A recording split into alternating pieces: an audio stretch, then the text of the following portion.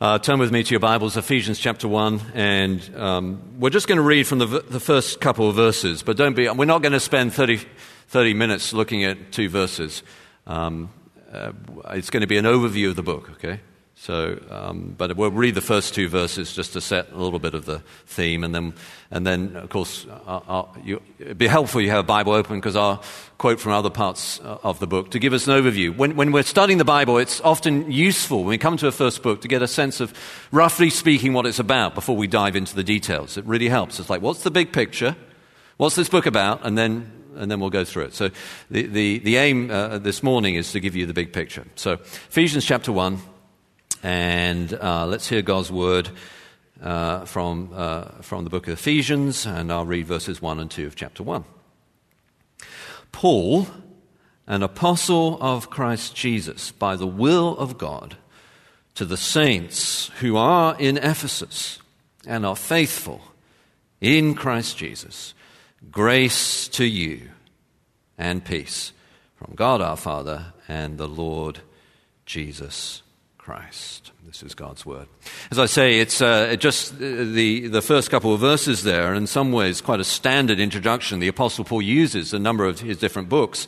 In the ancient world, it was common to have greetings to you, and the Apostle Paul shifts this around in his own hallmark branded kind of way to emphasize grace. Instead of saying greetings to you, he says grace to you. A bit like if you got an email today and instead of someone saying dear and then your name, they had perhaps something like endeared to God, and then your name.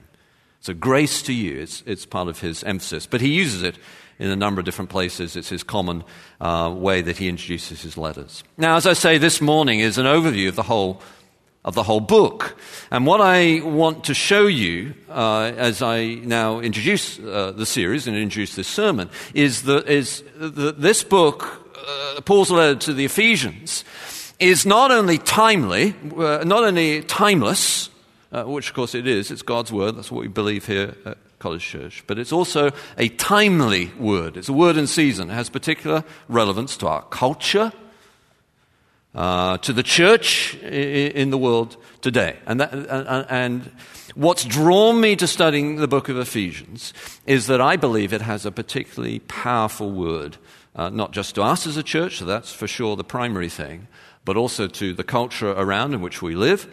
There's a prophetic word to the culture around in which we live, to those who are trying to find their way to truth in our highly confused cultural age with all sorts of different opinions about morality. Essentially, our culture has lost its morale because it's lost its morality, and it's lost its morality because it's forgotten what the Apostle Paul is going to be teaching us here, which is all about the heavenly places. So I want to introduce this theme of the timelessness and the timeliness as well, that it's both a word for all time, and it has a particularly, I believe, powerful word for us today as God's people. And if you're not yet a Christian, I'm praying, as I preach, and as I was praying this week, that your eyes will be open to see the truth of God as well by His Spirit, as we go through this passage, this book this morning. It's both a timely and timeless word. And to do that, I want to begin with a little illustration from Steve Jobs. Steve Jobs, of course, is the architect of the Apple computer company's massive growth. And Steve Jobs was a brilliant marketer. And when he was doing his marketing, he always had a story that he was behind, whether it was the commercial or when he was on the platform selling a new product. There was always a story that was in it. And in his story, and there have been books that analyzed how he did it, there was always a hero in the story. And of course, surprise, surprise, the hero was Apple. But there was also always an enemy. Implicit. Sometimes he called it out explicitly. Most famously, a commercial that they did right towards the beginning of Apple's massive surge in popularity under his leadership. They did a commercial which was playing off the 1984 book of George Orwell, Big Brother, and this Big Brother, this dictator figure, and pretty explicitly, he associated Big Brother with his computer rival, IBM. They were Big Brother. And, of course, Apple was the hero, and he actually had someone sort of run into in the commercial, run in and with a massive hammer break down the screen showing Big Brother and revealing the more vibrant, bright colors of Apple. And sometimes he was very explicit. Big Brother equals IBM. Not too subtle. But always implicitly there was an enemy, a big brother, if you like. Well, here, in Paul's letter to the Ephesians, implicitly, and sometimes explicitly, there's a big brother, though in a sense, it was a big sister. If you read through, and if you want to follow us in this series, as I hope you do, as we go through the book of Ephesians, if you read through Luke's account of Paul's ministry in the book of Acts, you'll come across this big sister, namely the goddess Artemis. Artemis's temple was right next to Ephesus. It was one of the 7 wonders of the ancient world. Massive. Can't really think about Paul's ministry in Ephesus without having this big brother, this big sister in your mind as the spiritual enemy. Artemis was hugely influential. In fact, when revival came, and we're going to think about revival a little bit towards the end of the message this morning, when revival came to Ephesus, one of the signs of revival was an economic change. People were buying less statues of Artemis, and therefore the statue makers caused an uproar, complaining that their money was being taken away from them by this Apostle Paul as he preached the gospel. And they sang, "Great is Artemis of the Ephesians! Great is Artemis of the Ephesians! Big sister is watching over you." Now that statue was an unusual one. You can Google it and find out the statue that was. We've dug them up. We know what the statues looked like. The statue had multiple strange-looking receptacles all across the body, which has been lots of conversation about what they meant. Almost certainly they were somehow connected with magic, which was another huge thing that was going on in Ephesus. Magic.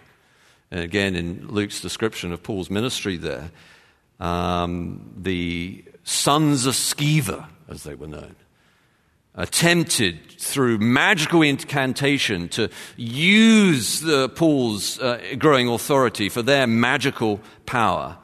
And when they were overthrown and made to look ridiculous, many repented of their magical works, and there was a huge burning of magical incantations and books. It was said to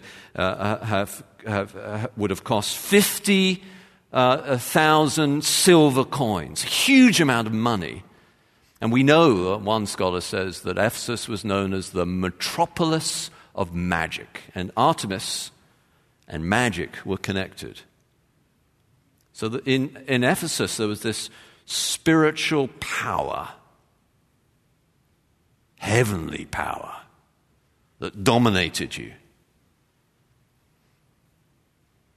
And the Christians have been rescued from that.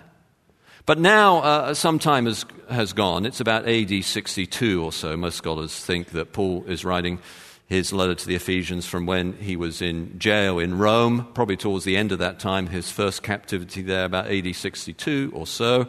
And it's about 7 years that have gone by since Paul planted the church in Ephesus. When he planted the church in Ephesus, he didn't just plant like a little local church.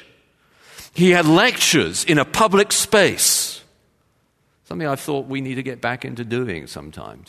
He had lectures in the Hall of Tyrannus, public space, about Jesus, every day. And people came, and the word of God went, we're told, throughout the whole province of Asia. And churches were planted all over the place. And there was a network of churches, in essence. And that's why in the book of Revelation chapter 2 to 3, the first church of the 7 churches of Asia, this province of Asia, was Ephesus, because then the other 6 churches were influenced by the work that took place through God's work through the Apostle Paul in Ephesus. And now there's this network of churches, some of whom had met the Apostle Paul personally, but others hadn't, which is why as we go through the letter, you'll sometimes come across him realizing that he's writing to people not all who would have met him, because there are churches throughout this network, through his ministry, the Hall of Tyrannus.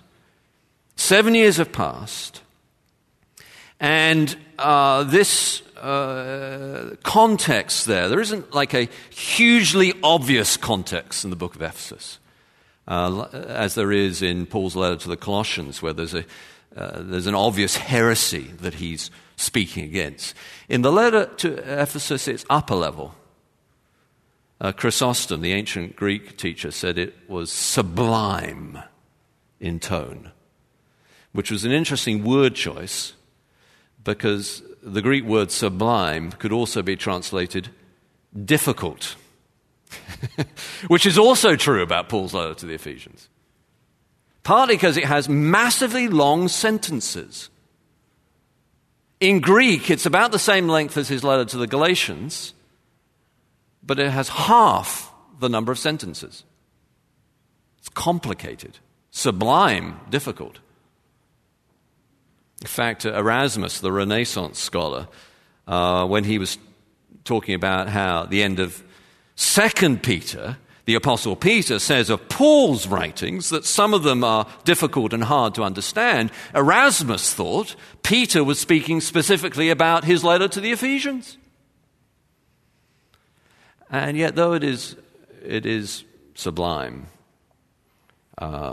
transcendent, elevated, it is also actually clear. In this context, with Big Sister all around, and the power of magic, and the pluralistic society with many different gods, not just Big Sister, Artemis, but also the cult to the emperor, the Caesar, with that political power, with these Christian people who had watched the Apostle Paul be persecuted while he was there, and now he's in jail. They needed to be reminded of the true heavenly power that they had in the gospel and be encouraged.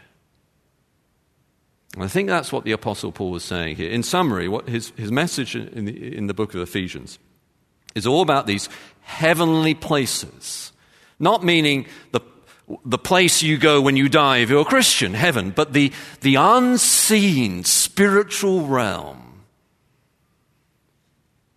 And what he's saying is, be encouraged. God has heavenly power. Or to put it in a longer form, he's saying he's writing to show us how God's purpose in Christ in the heavenly places encourages the church with spiritual power to walk in light and to speak the truth in love as one united body.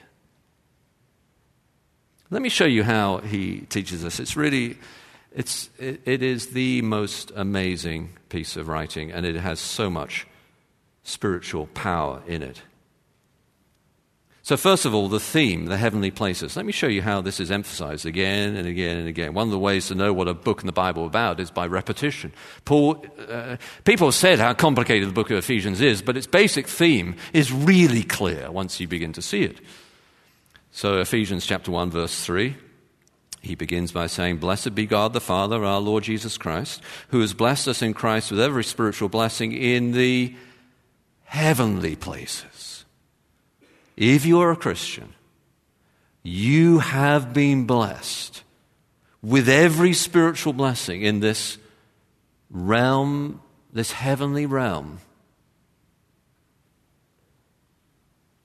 And then he returns to this theme again towards the end of the chapter when he's this remarkable prayer that we'll look at a bit later in the series together. Look at verse 20, and then in context right beforehand. He wants them to know what is the immeasurable greatness of his power toward us who believe, according to the working of his great might. So Artemis does not have the power. God has the power. Where? Verse 20, that he worked in Christ when he raised him from the dead and seated him at his right hand in the, where? Heavenly places. Far above all rule and authority and power and dominion, far above Caesar, far above the global political elite today, too. And then he emphasizes the same thing again in verse 6 of chapter 2. This famous passage that the children are going to be memorizing, and I hope we memorize along with them, verses 1 to 10, the wonderful summary of the gospel. But look how he puts it here in the context, and specifically in Ephesians, to emphasize his main theme. So verse 6, beforehand he's just said that God, who's rich in mercy, because of the great love which he loved us. If you're a Christian, you are loved with a great love. Because of the great love with which he loved us.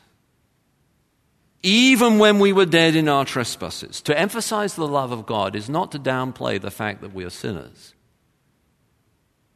To know that you are truly loved as a Christian, you need to upplay that you're a sinner. And then marvel that God nonetheless loves you with a great love. You're loved with a great love. By grace you've been saved, that standard theme of the Apostle Paul's grace, which he begins the letter, grace to you. And then verse 6, see, he emphasizes the theme again, the heavenly places, and raised us up with him and seated us with him in the heavenly places in Christ Jesus. We're seated in the heavenly realm. If you're a Christian, you are in the heavenlies. You're connected by Jesus through his Spirit into the heavenly realm. You have access to heavenly power.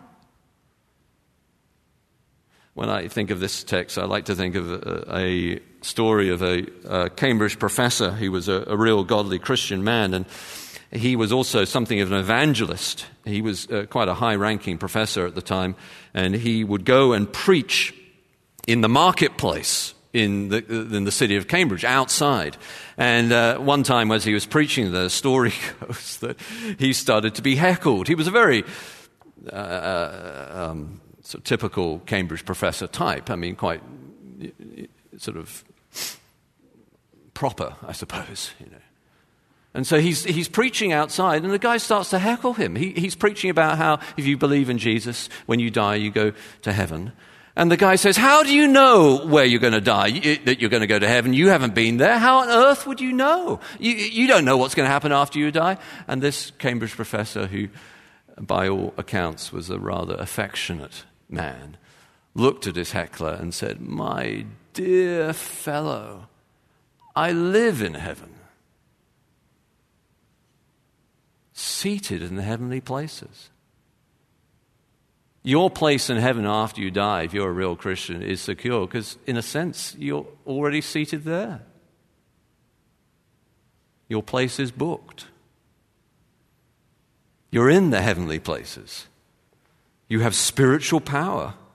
He raised us with him and seated us with him in the heavenly places, in the spiritual realm, in Christ Jesus.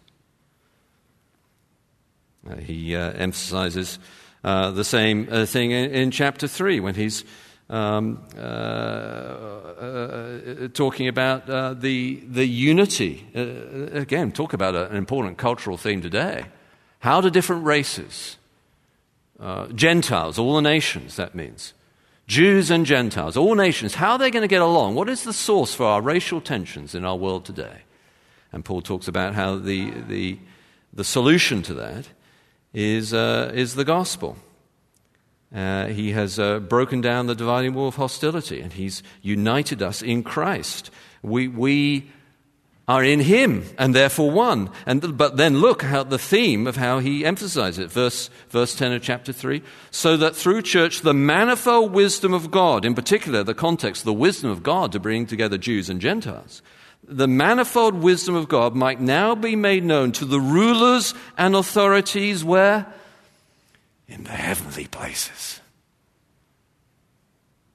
God's purpose in Christ in the heavenly places gives us great power, spiritual power. Verse 11, this was according to the eternal purpose that he has realized in Christ Jesus and Lord, in whom we have boldness and access with confidence through our faith in him. The heavenly places. He talks about that same theme of heaven and the heavenly places as the spiritual realm that we are now in Christ in different ways.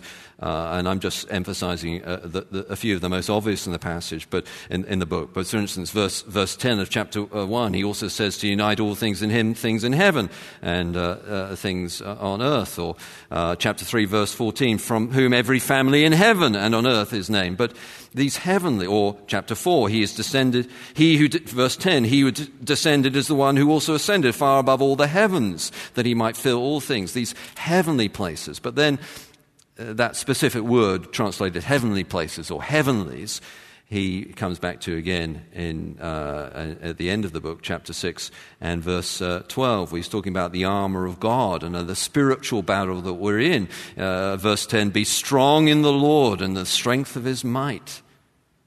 Christian, you don't need to be frightened. You're in the heavenly places. Be strong in the Lord and the strength of his might. Put on the whole armor of God that you may be able to stand against the schemes of the devil. Why? Verse 12. For we do not wrestle against flesh and blood. Ultimately, our wrestling is not against people, the physical world. It's a spiritual battle. We do not wrestle against flesh and blood, but against the rulers, against the authorities, against the cosmic powers of this present darkness, against the spiritual forces of evil in the heavenly places.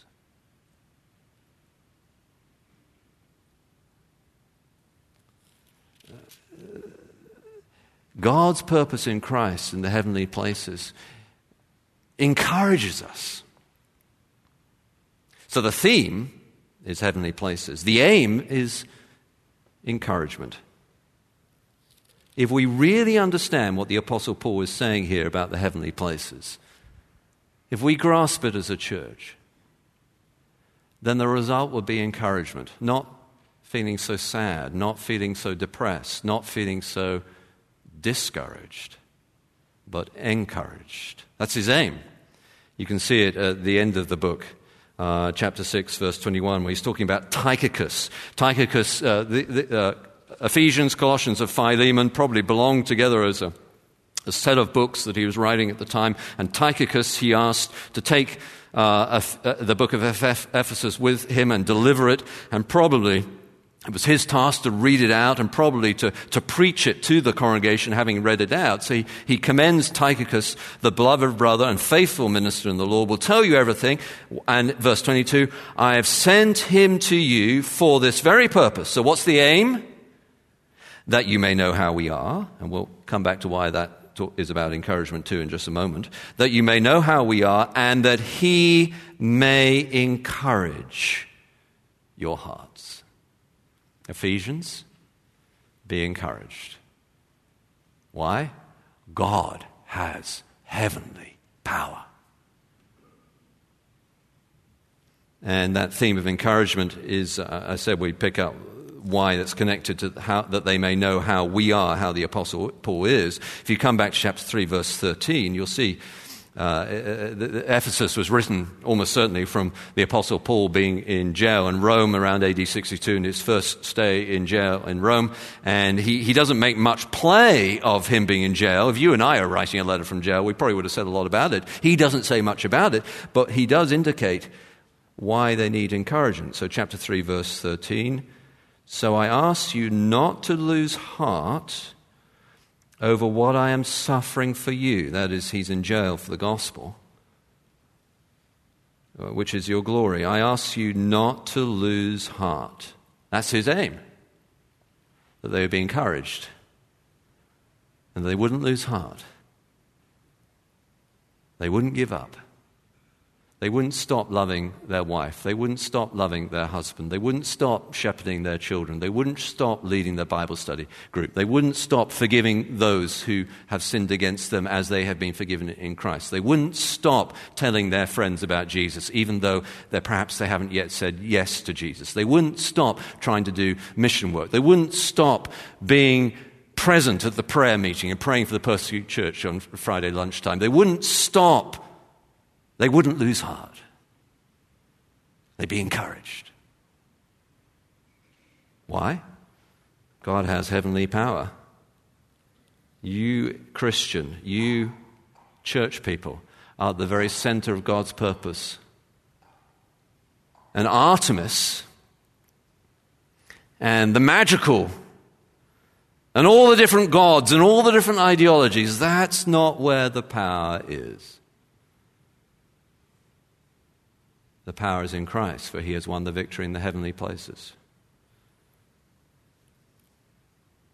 And if we are encouraged, as I say, if we really grasp this book, the end result will be encouragement, not losing heart, as we go through it. I hope it does that for us. It lifts us. It encourages us. If we are encouraged, then it will shift how we think and how we act. And Paul talks about that too. Verse 17 of chapter 4, he says this, "Now this I say, and testify in the Lord, that you must no longer walk as the Gentiles do in the futility of their minds." In other words, don't copy the latest fashionable thinking from the Gentile elite ideas. Don't walk in the futility of the mind of pagan Caesar or magical Artemis. Don't copy the futility of that way of thinking. Think biblically. No longer walk as the Gentiles do, which means our minds. We're no longer thinking the real power. Oh, yes, I'm a Christian, but if I really want to understand things, I've got to use some other set of jargon or ideas or philosophy or whatever it is. No, the real insight is in Christ. Which doesn't mean we don't read other books. I've read plenty of books that are not written by Christians. I'll continue to do so. But I don't want to have the futility of a non-Christian mind. I want to love the Lord my God with all my heart, soul, strength, and mind. So if we're encouraged, it will shift how we think, but also shift how we behave. Look at chapter 5, verse 14. I think he's probably quoting from we've just sung a song that was written by one of our church plant pastors, and the music composed by our worship pastor, Pastor Eric Dewar. It's a song that we're going to be learning and singing together, and they probably had songs like this too. And if you look at chapter 5, verse 14, he's probably, we don't know for sure, but he's probably quoting from a song that they would have known. He's trying to encourage them, remind them of this truth. He says, "Therefore it says, awake, O sleeper, and arise from the dead, and Christ will shine on you." So if we're encouraged, it will shift how we think, and we'll wake up. We won't be somnolent and lazy and going with the flow. We'll be active, energetic. Why? Because we serve a living Lord who rose from the dead. Awake, O sleeper. That's all part of being encouraged. Not losing heart. Not having the futility of a Gentile mind, a unbelieving mind,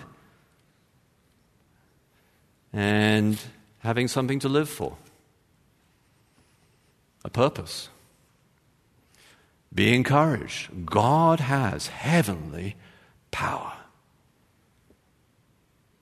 He's writing to show us how God's purpose in Christ, in the heavenly places, encourages the church with spiritual power to walk in light and speak the truth in love. We haven't talked about speaking the truth in love. That's a lot of that in chapter 4. Chapters 1 to 3 are more doctrinal, and chapter 4 and on was more practical. There was practical stuff all the way through. And in chapter 4, he speaks a lot about speaking the truth in love. And we'll do that when we get to it. So that's his theme, heavenly places. And the aim, the goal is encouragement. Be encouraged. Now, so what does that mean for us this morning? As I say, there's going to be lots of practical application as we go through the letter to the Ephesians. But what about for now, this morning? I mentioned we were going to think a little bit about revival today. Spiritual power. I occasionally get asked to appear on radio. Some of you know that I have a media broadcast. My sermons go out through podcast and on radio as well, which means that occasionally someone asks me to appear on their radio program and answer some questions about some theme. And usually they'll ask me what you'd like to talk about if I'm going to say yes to it, which I don't always do. But if I do, they ask me what you'd like to talk about, and my answer is typically something like, I'd like to talk about Jesus. But this time, the particular program is airing down in Florida, I think. I had to get up at some very early hour to do their drive-through program. They wanted to talk about revival. And I was like, okay, sure. And so the first question in this live program is, what do you think about Asbury? Of course, there's been revival stories coming out of Asbury and other places like that in recent days. And so what do you think about Asbury? I said, well, I'll tell you what, first of all, I know nothing. I haven't been there. I don't know anyone from Asbury. I don't know. So you ask me what I think about Asbury, the answer is, I don't think much. I don't know. But if you ask me what I think about revival in general, then I'll tell you. And then I gave them my standard thing about revival. And right at the heart of revival is ensuring, if you can, that if God's Spirit is powerfully at work, doing all you can to ensure that the Bible is at the heart of it. And that will do its best to keep that revival healthy. One forgotten revival took place in 1921. It was the last revival that happened in the British Isles. It took place in East Anglia and then spread up to northeast Scotland. It was a time of great economic depression. After the First World War, there had been promised to the country that it would be a home fit for heroes, and yet people didn't have jobs, and it was a time of darkness in the country and in the church. And one man called John Clifford, at the time he was famous, he had been a contemporary of Charles Spurgeon, so he must have been fairly ancient by then, I suppose. He said, the only hope for the church today is a revival of primitive preaching of the gospel. By primitive, it's a 1920s term. He didn't mean out of date. What he meant was the original Bible preaching. A little village called Lowestoft asked a man called Douglas Brown to come and preach for them. He didn't want to go.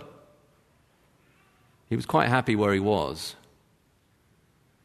But he sensed that God was calling him, and he went. And revival broke out. Many were converted. Lives were changed. There was a movement of God's Spirit. Those who described it said that when he was preaching, it felt as if God was speaking to them. You had that experience? Something occurs to you on Wednesday that no one knows but you. And then you come to church and there's a song that repeats that phrase that you said to yourself and turns it to God. People sometimes come up to me and say, did you know that I was going? I have no idea. But God does. And he has power in the heavenly places. And he has loved you with a great love.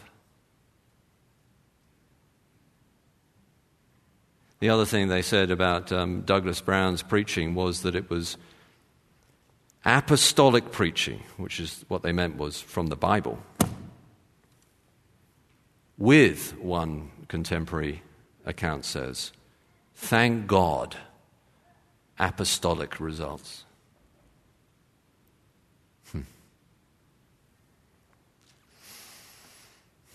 So as we look around at our culture and the churches in this country and all the rest, we have global political crises and powerful elites and this religious idea and this non-religious atheistic idea dominating and being powerful. Here we are in church, around God's word. And what do we learn? God has heavenly power. And it's in his church that his manifold wisdom is revealed. And if we are in Christ, therefore, be encouraged. Let's pray together. Oh, Lord God, we do thank you for your word, and we pray that as we go through this series and today, Lord, we will be encouraged that you have heavenly power. We pray, Lord, that this week as we go to our families and our homes, we will carry with us this message of Ephesians, that you have heavenly power, and therefore we can be encouraged. We pray it in Jesus' name. Amen.